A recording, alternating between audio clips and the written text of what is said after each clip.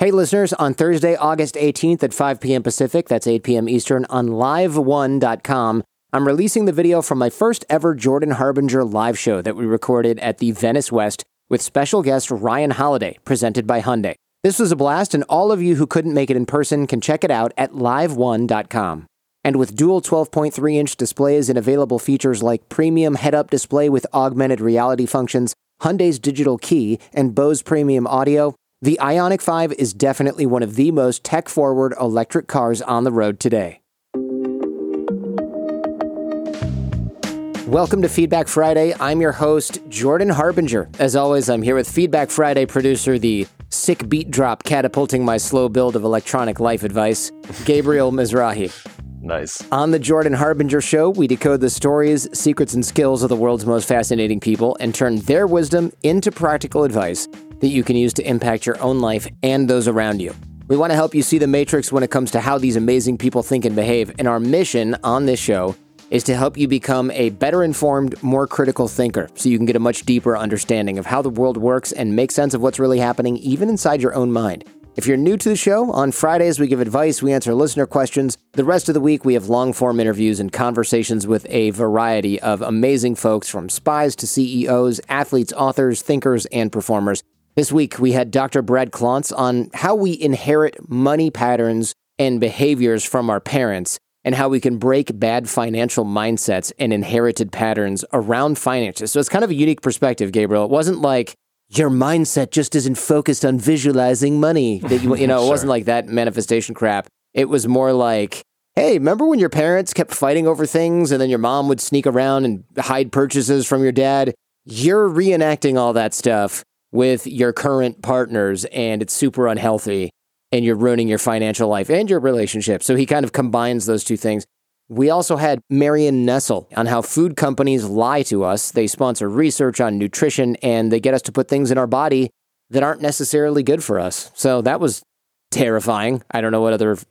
Really, it was super scary. It's like that's why when you see all these headlines that say things like, studies show that eating a pomegranate every morning can reduce hair loss or something like, and it's just, there's a 0.00001% maybe correlated, but probably not little bit in a study that they paid for. And then they just go to town on the PR and people start eating friggin' pomegranates every day thinking they're not going to go bald. And here we are, bald as hell.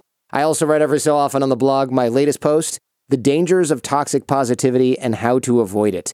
In addition to talking about the risks of only looking at the bright side of things, I also talk about how to develop a healthier, more grounded relationship with your experiences, both good and bad, to create a more accurate, productive picture of yourself and picture of the world around you. So make sure you've had a look and a listen to everything that we created for you. By the way, the articles are at jordanharbinger.com/articles. That's where you can read stuff that we write. Before we dive in today, I recently came across this old email from the Daily Dad, one of Ryan Holiday's newsletters, and I wanted to share it with you because it's such an important reminder. He writes, "Have you ever left Twitter feeling bitter about humanity? When was the last time you had a productive discussion with somebody on Facebook? How often does Instagram bring out feelings of jealousy or envy in you?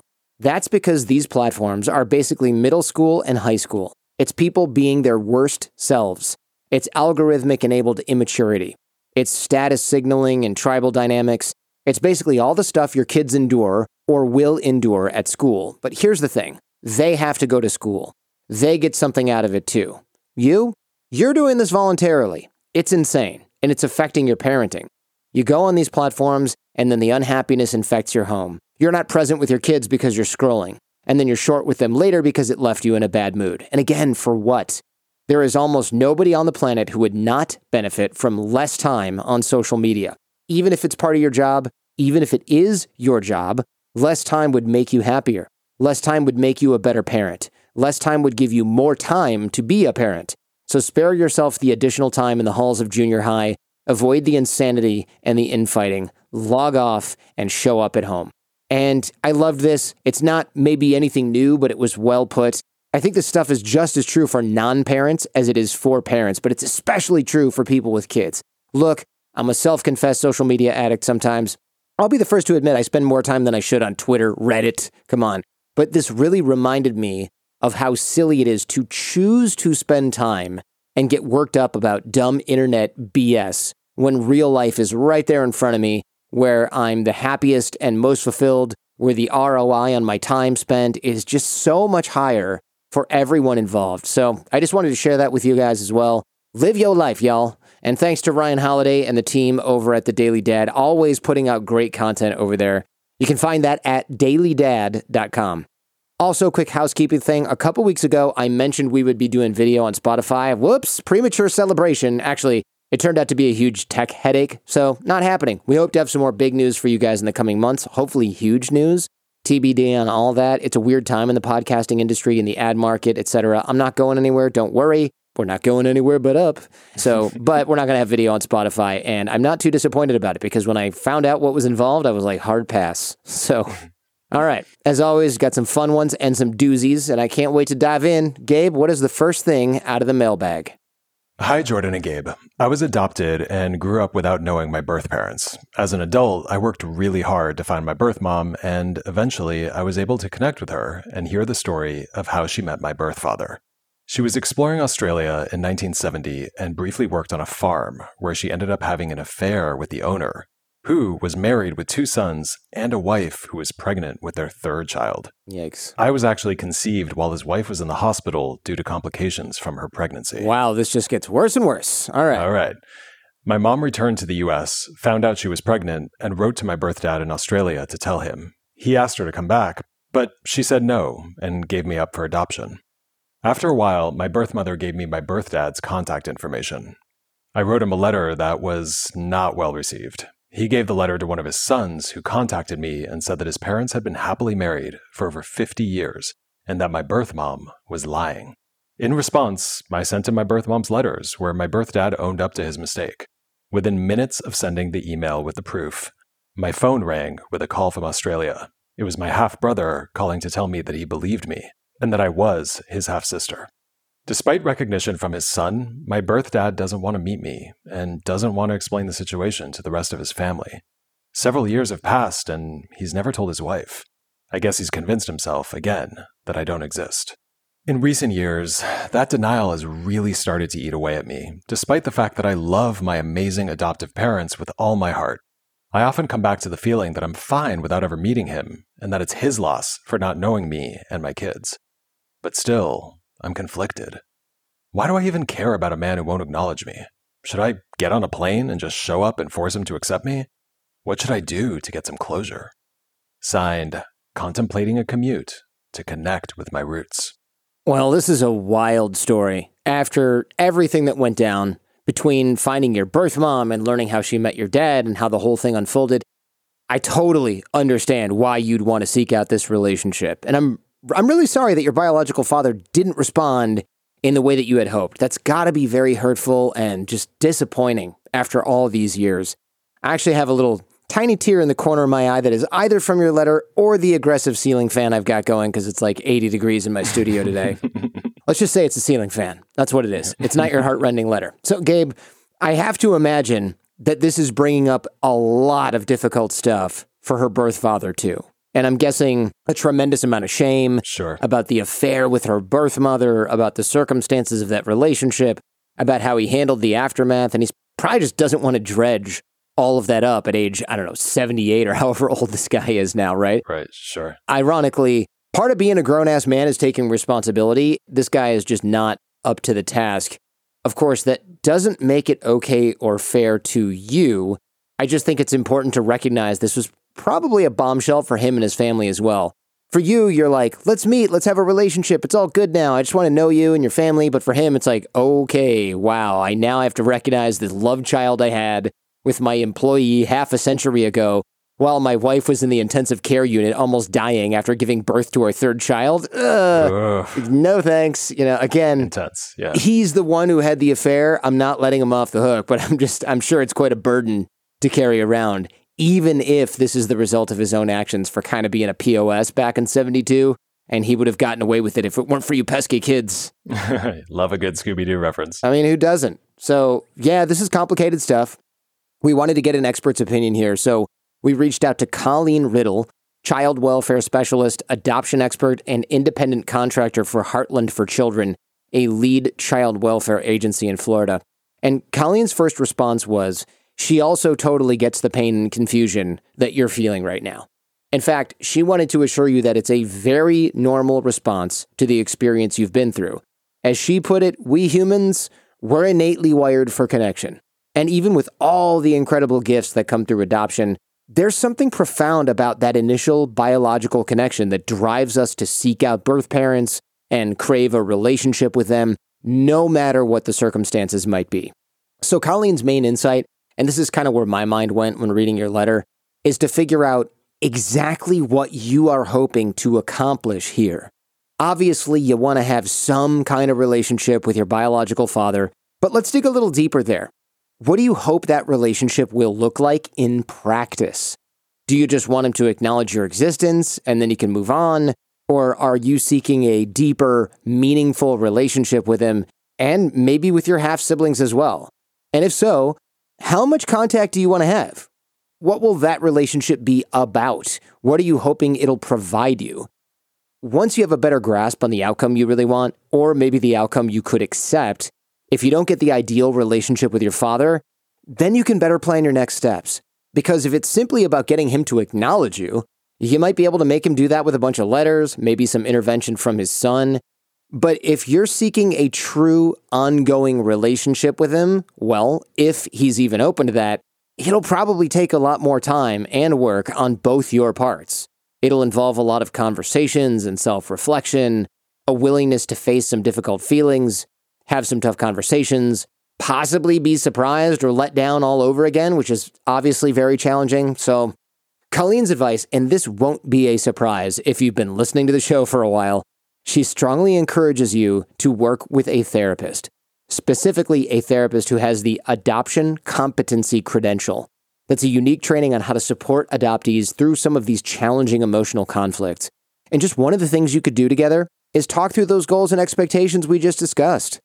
The other thing Colleen said you can ask your therapist about is something called the empty chair technique. The empty chair technique is commonly used in a type of therapy called Gestalt therapy, which focuses on a person's experience in the present moment, the relationship between the therapist and the client, the environmental and social contexts of a person's life, and it often uses role-playing to help resolve past conflicts. So, the empty chair exercise, it's basically a way to explore different conversations and outcomes with your birth father without him being right in front of you. I know that sounds kind of weird, it's a little out there, but Colleen said it can be really helpful in obtaining closure in situations where the person you have a conflict with just isn't physically available. And it's just one of many therapeutic options out there, by the way, but it's one that Colleen flagged as being pretty effective. And you can always check out betterhelp.com/Jordan if you want to try online therapy before exploring something in person or with an imaginary person in a chair. Yeah, lots of options out there. You know, it's funny, Jordan, I actually have a couple of friends who did the empty chair technique, and they said it was really powerful, like resolved some really old things, problems they had with parents or ex-partners or whatever it was. I honestly think I would hate having to do it because it just sounds really intense and slightly embarrassing. But if I had something big like this to work through, I would definitely try to get over that because apparently it really works. Embarrassing. Do I look cool while I'm yelling at this person in the empty chair about not being there for me in third grade? Exactly. No, I do not. I just want to look very graceful while I resolve all my trauma. Yes. That's my main priority in therapy. Yeah. Anyway, Colleen's last thought, once you've come to a decision here, especially if that decision involves letting go of your bio dad, or if you make the trip to Australia and it doesn't go well for whatever reason, it'll be really important to allow yourself to grieve. As she put it, closure happens as part of the grieving process. When you mourn the father you wish you had, the father you could have had, the version of yourself you might have been if he had been involved in your life. That's painful stuff, but it's essential. And I'm with Colleen. If closure is what you're looking for, one way or the other, then it will definitely involve some kind of mourning. But she also pointed out something interesting, which is that this isn't straightforward grief, like when someone dies. What you're going through is ambiguous loss. And in cases of ambiguous loss, the grieving process is often very different. We've actually talked about this on the show before, and if you want to hear a question that was related to this, very interesting, you can check out episode 636. But in your case, you're grieving the loss of a relationship you never had, or you were never allowed to have. The relationship might be lost, but the possibility of that relationship still developing, that remains. And so you're in a kind of grief limbo. And that can make things a bit tricky. It's not a one and done kind of thing, like when someone passes away and you spend 3 months processing those feelings and then you can kind of like move on with your life and understand exactly how the story ended. Here it's open-ended, it's still in process, there are a lot of possibilities here. So that makes it a little harder to process and put to bed. As Colleen pointed out, that's probably why you're swinging back and forth between feeling fine and then feeling frustrated, between feeling like your life is complete and then being quite hurt by your father's decision. Just one more reason to seek out a good therapist, somebody who can help you navigate this strange grieving process and also give you some tools to manage any flare-ups of grief that might happen in the future. But Jordan, it's interesting. I think there's so much for her to talk about in therapy in addition to her biological father. So, for example, I wouldn't be surprised if she had some feelings about her mother's decision to stay in the States and have her and then give her up for adoption.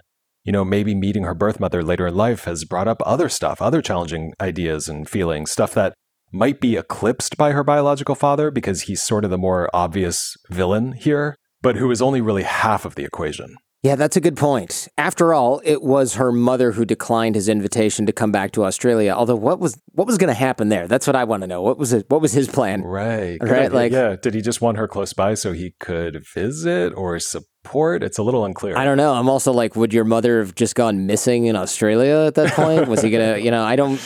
Yeah. Probably shouldn't joke like that, but it is like. No, but it's like I listen to a lot of true crime, so the story could go a lot of different directions. Yeah. I'm not saying this is necessarily a bad choice. It might have actually been the right choice, especially if he was gonna... Never mind. But I wouldn't be surprised if it raises some questions in her mind about, what might have been. Like, who knows what her life would have been like if her mother had taken him up on that offer. Maybe her bio dad would have been in her life somehow, or she would have stayed with her birth mother and been raised in Australia. I don't know. She would have been closer to some answers, maybe. Again, all super valuable stuff to explore in therapy. But here's the good news. You sound like you're doing really well. You have these amazingly supportive adoptive parents. You have an awesome family of your own. And look, that's incredible. It doesn't mean your feelings about your bio dad are not valid. But as Colleen explained to us, the research does show that people who have positive relationships with their adoptive parents and families of their own, they are much better equipped to integrate what they've learned in therapy and come to a more definitive resolution. Plus, they have a ton of love and support that can help along the way. So I do hope that gives you some perspective, hopefully a new approach. And I know this is painful stuff. It's raw, it's old, it's confusing, and it makes perfect sense that it's been hard to come to terms with. And I wish your bio dad were more open to forming the relationship that you want. And I'm holding out hope that he does eventually come around, even though he's probably in his 70s right now, right? If that's going to help you find some peace anyway. But in a world where he might not, for reasons that are similarly raw and painful for him, my real hope is that you find the meaning and closure that you're looking for on your own. Sometimes that's all we can do. And sometimes that's even better. Sending you good thoughts and a big hug from California. And Gabe, it has just occurred to me, why did the guy give his son the letter? That's the last thing I would have done. Hey, I got this letter from this woman that I slept with years ago while you were in the hospital giving birth. What do you make of this, son? I don't know. Yeah. Maybe I better chase it up on the internet. No, don't do that. Just take my side blindly. I get the sense that dad just didn't know how to deal with it and was probably just at a loss for words. And the son was the easiest part. He was just like, can you handle this for me? Because I cannot. Make it go away. Also, it's totally not true at all. How weird that we got this. She's totally lying. Oh, wait, there's proof? There's proof? No, I misremembered. This totally happened. Right. Yeah, sorry. Because the obvious course of giving this to your kid, who's now in his 20s, 30s, whatever, maybe 40s, is... he immediately finds the person and contacts them and says, hey, if you don't have any proof, this is just going to rock a boat unnecessarily. And then, of course, oh yeah, here's a stack of letters in your dad's handwriting from Australia with authentic postage and everything from back in the day saying, sorry, I got you pregnant while this was going on and you had a baby and gave it up for I mean, it's just, he must have thought, oh, she doesn't have any proof. She gave the kid up. She for sure didn't keep any of these letters.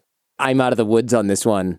And no such luck for him on that one. And then she nailed him. Gosh, wow. Good. I mean, good on you for keeping those letters for 40 years or whatever. But geez, man. I understand why he wants to run and hide from this. He's probably like, I'm taking this to the grave. And now he's like, are you kidding me? I've got a few years left and this shows up on my doorstep, literally. Jeez. Well, you know who desperately wants to be part of your life, Gabriel? The amazing sponsors that support this show. We'll be right back. This episode is sponsored in part by Peloton. We've had the Peloton bike for 3 years or so now. It's been a game changer. I used to have to drive and park to do exercise, and by the time I'm home, I'm stressed out, no time left in my day. Peloton makes it easy to work out consistently because the classes are fun. You get lost in the music, but most of all, the instructors are really something else. Cody Rigsby, that's Jen's favorite. I can hear that all the way through the house when she's doing Peloton. He'll make you laugh during a strenuous workout when normally you'd probably just be crying/sweating all over the floor. Plus, you get the community aspect of working out with tons of other people, giving virtual high fives without having to be in a sweaty room, breathing in everyone else's nasty-ass breath, stinky feet, all that stuff. I get motivated when I see other people hit their 500th workout or their 60-day streak.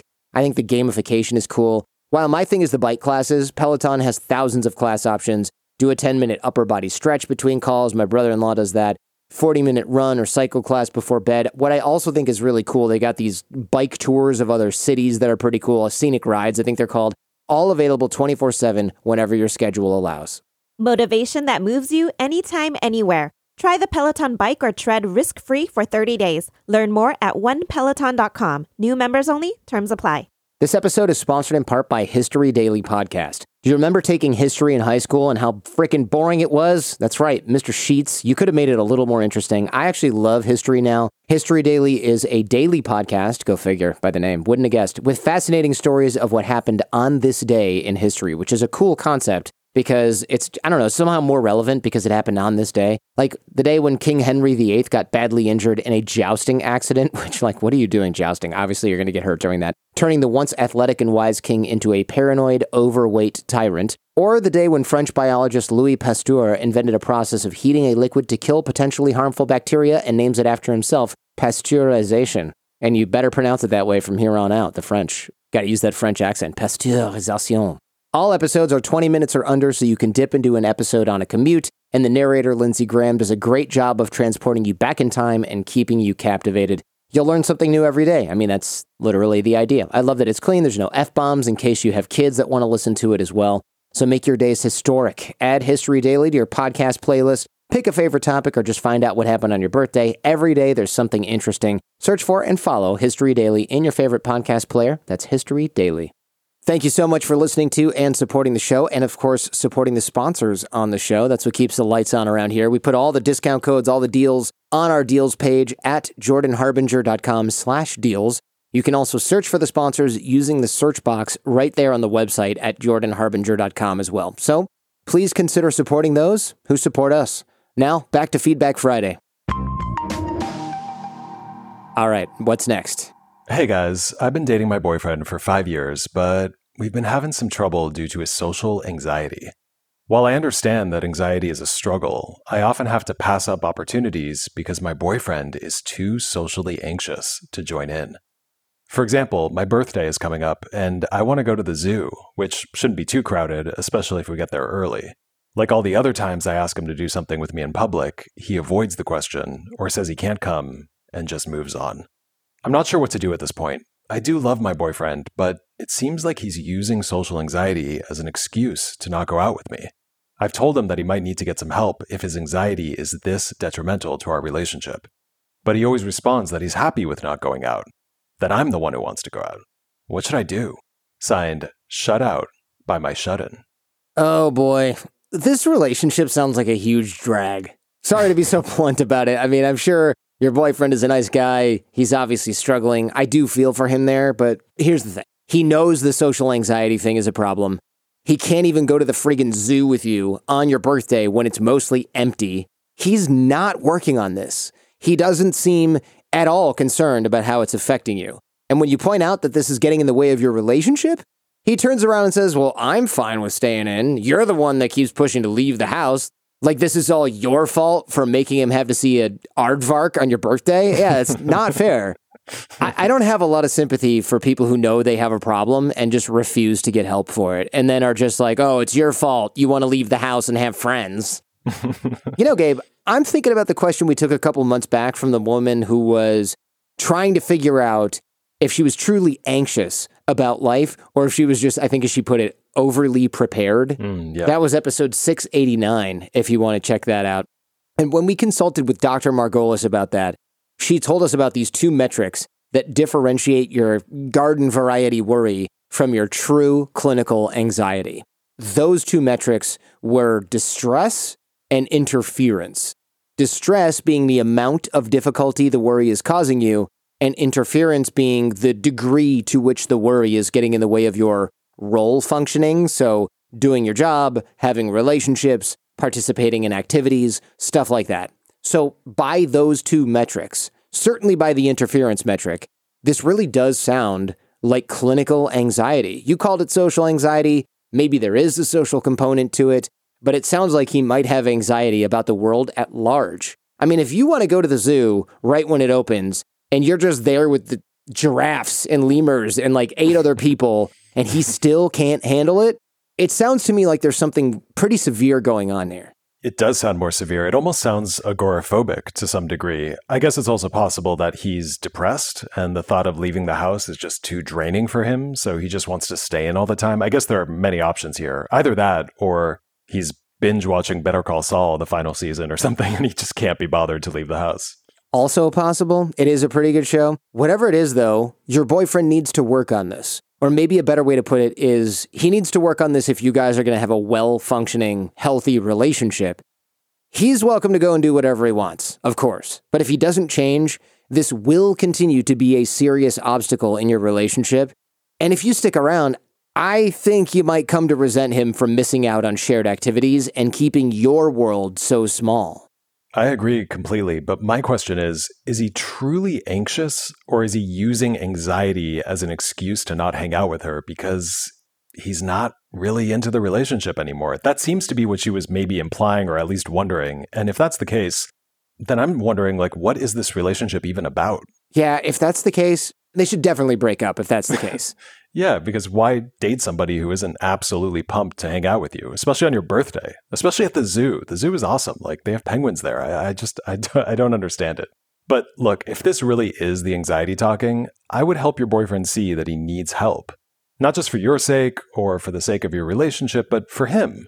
You say you love him. You guys have 5 years of history together. Maybe he's so paralyzed that he can't even reach out to somebody. And if that's what's going on, then yes, he does deserve a little help. But if he keeps dragging his feet, if he doesn't really want to change, then you have to decide if this is the right relationship for you. You know, like if you just wanted to stay inside your whole life, maybe this would be a great match. And then you guys could just gray gardens together forever and all would be well. But you want to live life. And it sounds like he wants to hide from it. And I just don't see how a relationship can work that way. Yeah, that was a much nicer way of saying what I felt from the start, which is jump ship right now. But you're right. He's suffering. He needs help. Maybe she can get him to a therapist to talk about some of this stuff. But still, I don't have high hopes for this relationship. Maybe he can change. But if he does, it'll be because he wants to do it, not because she spends the next 3 years begging him to get on Xanax so they can go see a matinee showing of the latest Avengers movie at 11 a.m. on a freaking Tuesday. It's not the relationship I'd want to be in, clearly, but that choice is up to you. And I'm wishing you and your boyfriend the best. I really am. You can reach us Friday at jordanharbinger.com. Please keep your emails concise. Try to use a descriptive subject line that makes our job a lot easier. If there's something you're going through, if there's a big decision that you're wrestling with, or you just need a new perspective on life, love, work, what to do if your husband won't stop torturing you with his weird pranks that aren't even remotely funny. Whatever's got you staying up at night lately, hit us up Friday at jordanharbinger.com. We're here to help, and we keep every email anonymous. All right, next up. Hey, Jordan and Gabe. I'm making my way through your show catalog, and I'm finding it interesting that many of your guests talk about manifesting, the universe, and all of the other versions of the so-called secret. I know you roll your eyes when it comes up, as do I. I have family members who think this way, and it's hard to listen to without reacting, although I try really hard. Understanding why less successful people might want to believe this stuff is pretty easy, but most of your guests have experienced uncommon success. Do you think this manifesting stuff is a mental model that helps them deal with the guilt of their success? Or is it a way to explain their sheer luck? And have you done anything on the psychology of this language? Signed, Manifesting a Response to this email. This is a really good question. And you're right. I do tend to cringe when I hear anything about manifesting or the universe having your back or anything like that, because 90% of the time or more, when people say stuff like that, they're either deluded or they're just making excuses to not put in the work, or they're just subscribing to a very simplistic view of the world, whatever that might do for them.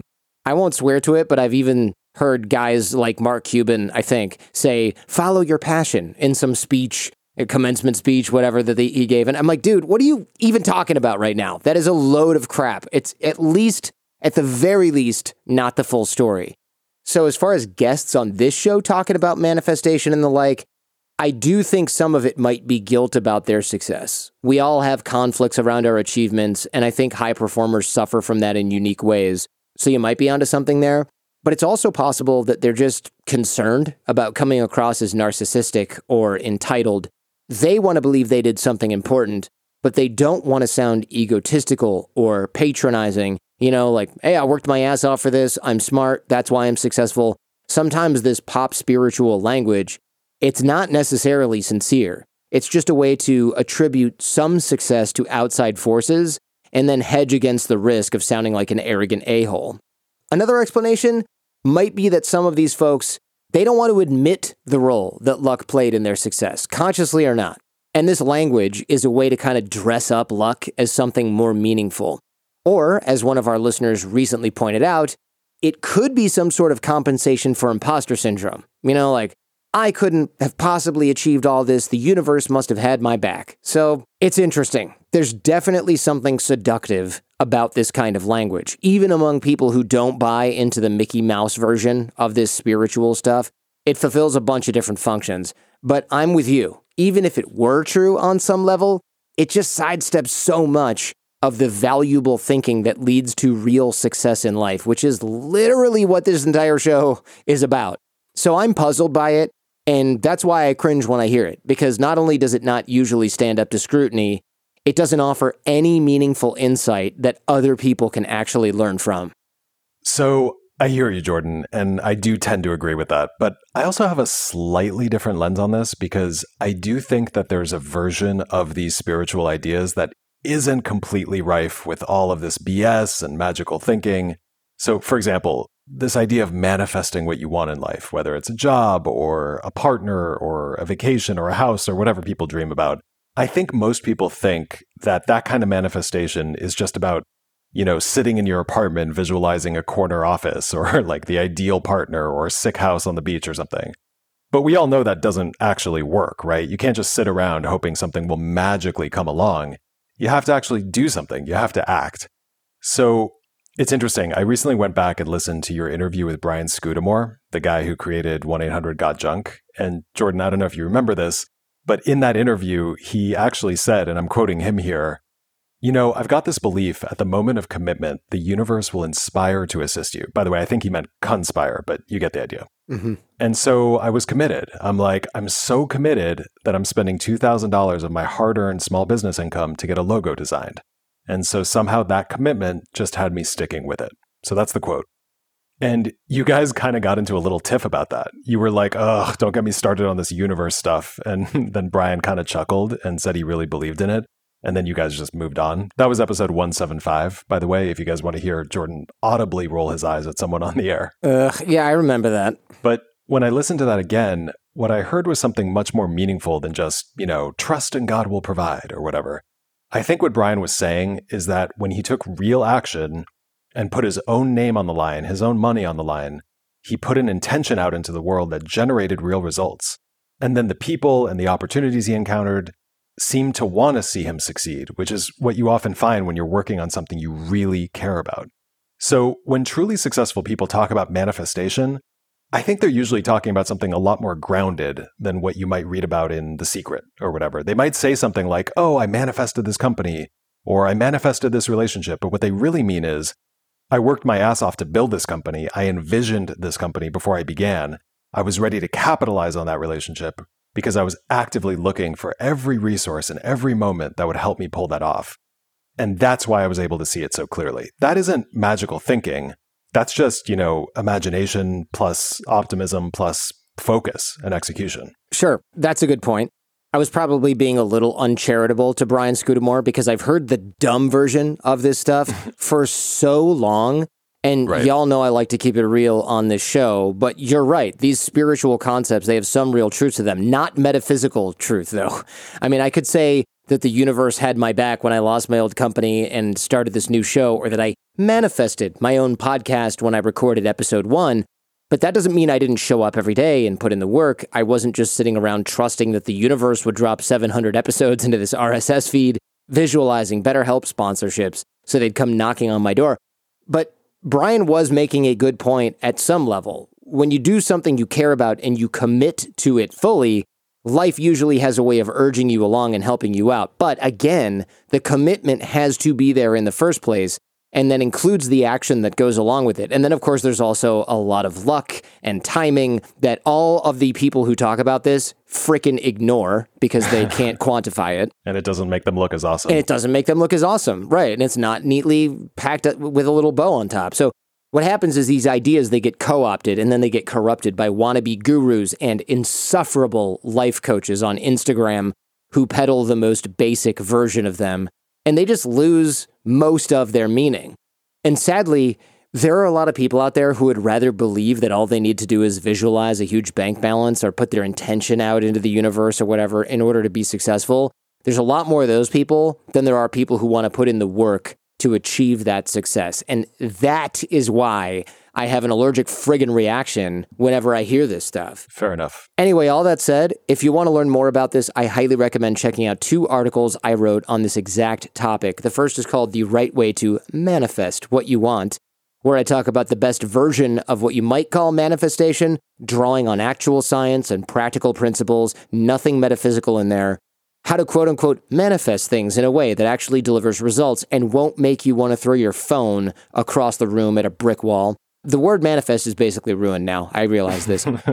The other article is the one I mentioned at the top of the show about toxic positivity. That also gets at some of what we've been talking about here. A lot of this spiritual language is wrapped up in the positivity movement, and they go hand in hand a lot of the time. So you'll find some good stuff in there about why we're attracted to faux spiritual concepts like this, pseudo-spiritual, and how to cultivate a healthier version. We'll link to both of those articles in the show notes for you. So I hope that helps. I'm manifesting only good things for you, and I know the universe will have your back in finding a way around all this bullshit. Namaste. Go ahead and namaste right there. We'll be right back after this short break. This episode is sponsored in part by Progressive Insurance. Let's face it, sometimes multitasking can be overwhelming. Like when your favorite podcast is playing, the person next to you is talking, the car fan is blasting, all while you're trying to find the perfect parking spot. But then again, sometimes multitasking is easy, like quoting with Progressive Insurance. They do the hard work of comparing rates so you can find a great rate that works for you, even if it's not with them. Give their comparison tool a try, and you might find getting the rate and coverage you deserve is easy.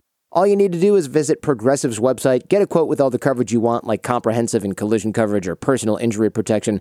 Then you'll see Progressive's direct rate. Their tool will provide options from all the other companies lined up and ready to compare, so it's simple to choose the rate and coverage you like. Press play on comparing auto rates. Quote at Progressive.com to join the over 27 million drivers who trust Progressive.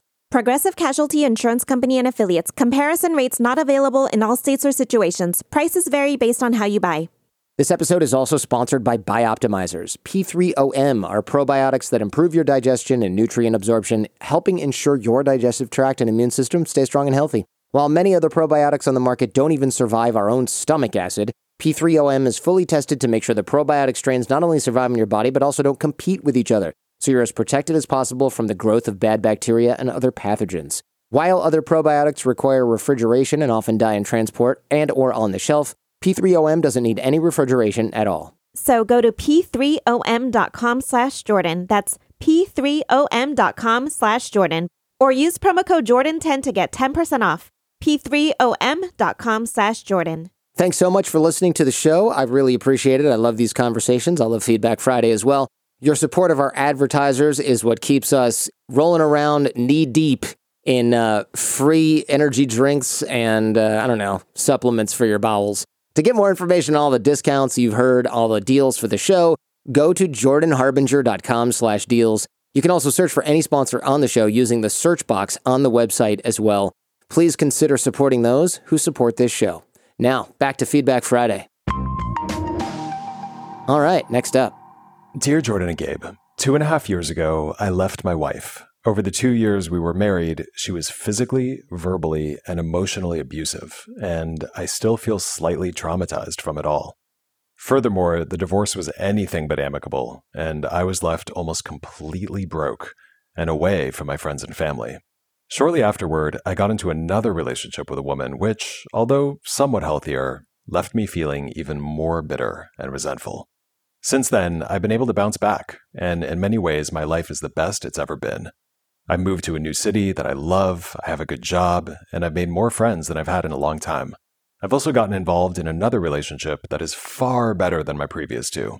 She's kind, sweet, and fun, and she doesn't have the toxic qualities that the others did. I can picture myself marrying her and living happily ever after. But after the way my previous two relationships ended, I feel like I've become a commitment phobe. It's also not lost on me that I jumped into new relationships quickly after the previous one ended. I feel like those experiences have soured me on being in a committed relationship, and at this point in my life, I want to live as a wild, swinging bachelor. At the same time, I know that women like her rarely, if ever, come into my life, and I feel like leaving her to pursue this new lifestyle is foolish. Plus, I'm 33 years old, so even though I'm still relatively young, I'm not exactly in the age demo for going to frat parties and the like. I go back and forth almost every day on the subject, and I feel like I'm on borrowed time to make a decision. I don't want to waste her time, yet I know I'll regret letting her walk away. What should I do? Signed, a serial monogamist, looking for a way out of this. Well, first of all, congrats on pulling your life together after these tough relationships. That's really great to hear. Moving cities, getting a great job, making new friends, choosing a much healthier partner, that's really a huge sign of growth. So good on you, man. But now you feel the urge to end this relationship even though this girl is great, and that's interesting. There are a few pieces to this puzzle. Let's take them one at a time. First of all, I think you need to get very clear on where this desire to flee is coming from. Do you want to cut ties because you're actually traumatized by the last two relationships and you're afraid your current one will end up the same way? In which case, is there actually any evidence that that's going to happen, or is that just the conditioning talking? Or do you want to be on your own because you just don't feel very strongly about your current girlfriend, as great as she is? Or do you want to be single because you just want to be independent and have some fun after being in several relationships back to back? Maybe there's some residual energy from the last few years, maybe even some residual anger, and you need to discharge that, and playing the field is the only way that you know how. Those are the questions that you need to ask yourself. Because what's hard about the situation you're in, you're not really clear on where this impulse to leave is coming from. As long as those motivations are jumbled in your head, you'll be confused about what to do next. The best advice I can offer you is to seriously consider going to therapy. The immediate goal is to figure out what to do about this relationship, but there's so much more for you to explore in therapy. These other two toxic relationships, what drew you to them, why you tend to jump into new relationships so quickly, and all of that will probably take you into even older territory, childhood, family dynamics, early relationships, all that. The more you can dig into that stuff, the more those feelings are going to start to make sense. That's absolutely right. This conflict he has about commitment is obviously complex. I'm sure the last two relationships did play a big role, but you don't end up in two terrible relationships back to back if there weren't other variables already at play that led you to those relationships, and also that made you draw the conclusion that commitment just isn't for you right now. And the reason I know there's a lot for him to figure out in therapy, Jordan, is that this conflict he's describing is very stark. He's not wishy-washy or indifferent about his current girlfriend. It sounds to me like he really likes her. She's kind, she's sweet, she's fun, she doesn't have these horrible qualities that the other women did. He can picture himself marrying her and living happily ever after, and yet he wants to leave. Yeah, that's interesting, right? He marries the abusive woman, they stay together for 2 years, he jumps into a new relationship with another problematic person, that lasts for a while. Then he meets this new girl, she's nothing like the others, she actually sounds pretty amazing, and yeah, he wants to jump ship. Exactly. This commitment phobia he's describing, I believe that it's real. And yes, those two relationships probably did do a number on him. But marrying the wrong person, jumping into another bad relationship right away, I don't know. It's interesting. Even that can be a form of avoiding commitment, right? You're settling down, you're giving it a go. But if that relationship is fundamentally with the wrong person, then you're not really in an intimate relationship at all, most likely. Choosing toxic partners, abusive partners, or even just partners you don't really feel all that strongly about. That can often be a very clever way of maintaining distance and staying safe. Those kinds of relationships can even make you feel like you're on your own, ultimately, because deep down you know that you're not really connected to the other person. Interesting. So what you're saying is the commitment phobia could have existed long before the bad relationships, but maybe on an unconscious level. Sure, yeah, it could have existed long before the bad relationships, or at least the precursor to the commitment phobia could have been there. Yeah, I think that's possible. The bad relationships might have confirmed this new thought that he's afraid of commitment, but in reality, the fear of commitment might have drawn him into those relationships in the first place, and then operated in those relationships the entire time. Which, to your point, Jordan, almost certainly goes back to earlier experiences, family and all that. And him jumping into a new relationship right away, I thought that was also very interesting, and I love that he's already onto himself there a little bit. That's great. That can also be a way to avoid having to just be with himself and look at all of this stuff more objectively. Right. Well, just one more reason to go to therapy, I suppose. Just another good reason to get on the couch. So, look, is this new woman definitely the right person for you? It's impossible for us to say. You might want to break up with her because you just don't feel that strongly about her, and that is fair. It might even be the right thing to do. But when you say that women like her rarely, if ever, come into your life, when you feel like it would be foolish to leave her to go, get shwasted at the club every weekend, when you know that you're going to regret letting her walk away, that's what gives me pause. That there's someone you know is special right in front of you, and you feel strongly about this person, and something is still holding you back from committing to her. That's what I would want to figure out before you break up, and then 6 months go by, and you realize you're not any happier, and your fundamental patterns haven't changed at all, and then you wonder why you did it in the first place. That's a really good point, Gabe. When you have a certain dysfunctional patterns or templates, like this guy with these difficult partners, oftentimes the healthy and loving thing can feel weird or wrong or out of place or just scary.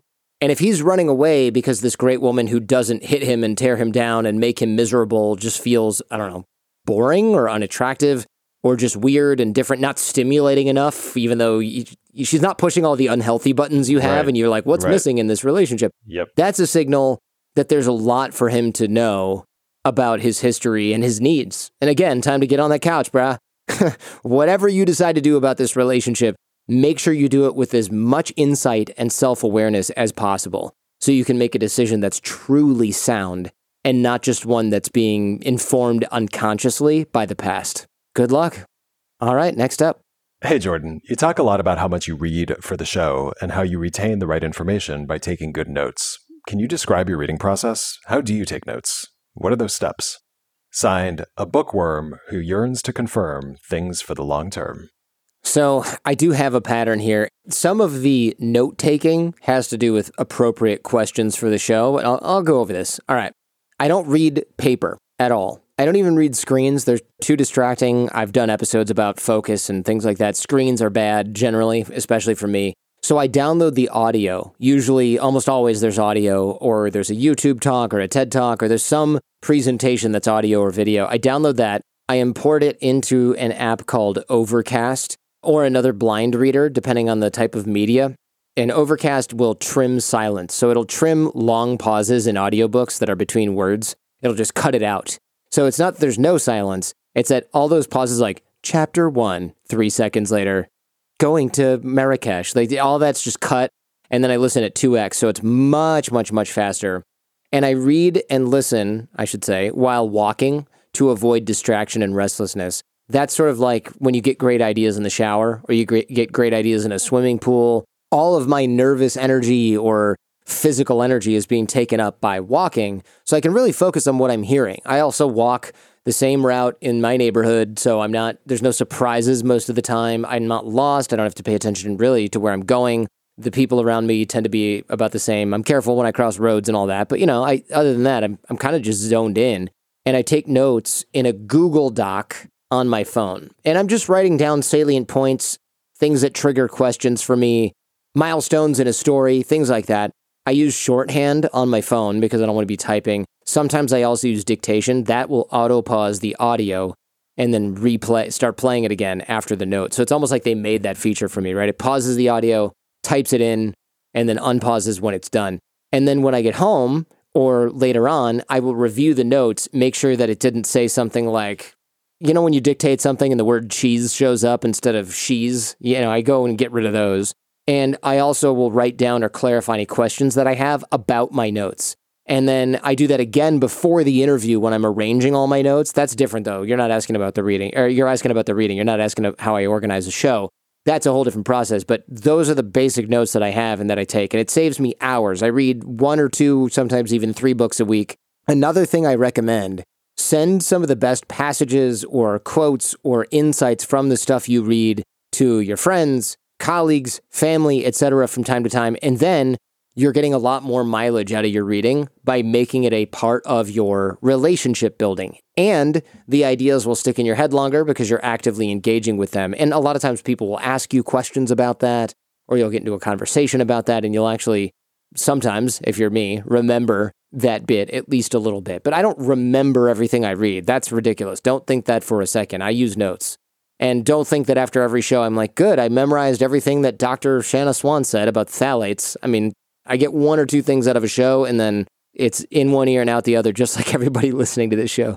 So I hope y'all enjoyed that. I want to thank everyone who wrote in this week and everyone who listened. Thank you so much. Go back and check out Brad Klontz and Marion Nessel. If you want to know how I managed to book all these great people and manage my relationships using systems, software, and tiny habits, check out our 6-minute networking course. That course is free over there on the Thinkific platform at jordanharbinger.com/course. I'm teaching you how to dig the well before you get thirsty, build relationships before you need them, maintain them with minimal effort.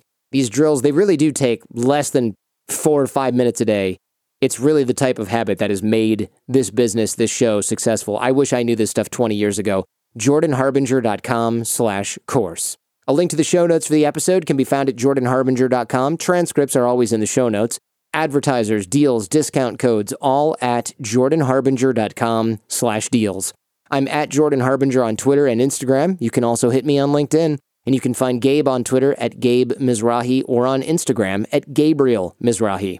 This show is created in association with Podcast One. My team is Jen Harbinger, Jace Sanderson, Robert Fogarty, Ian Baird, Millie Ocampo, Josh Ballard, and of course, Gabriel Mizrahi. Our advice and opinions are our own, and I'm a lawyer, but not your lawyer. So do your own research before implementing anything you hear on this show. Colleen Riddle's input is general psychological information based on research and experience. It's intended to be general and informational in nature. It does not represent or indicate an established clinical or professional relationship with those inquiring for guidance. And last but not least, remember, we rise by lifting others. Share the show with those you love. If you found the episode useful, please share it with somebody else who can use the advice we gave here today. In the meantime, do your best to apply what you hear on the show so you can live what you listen, and we'll see you next time.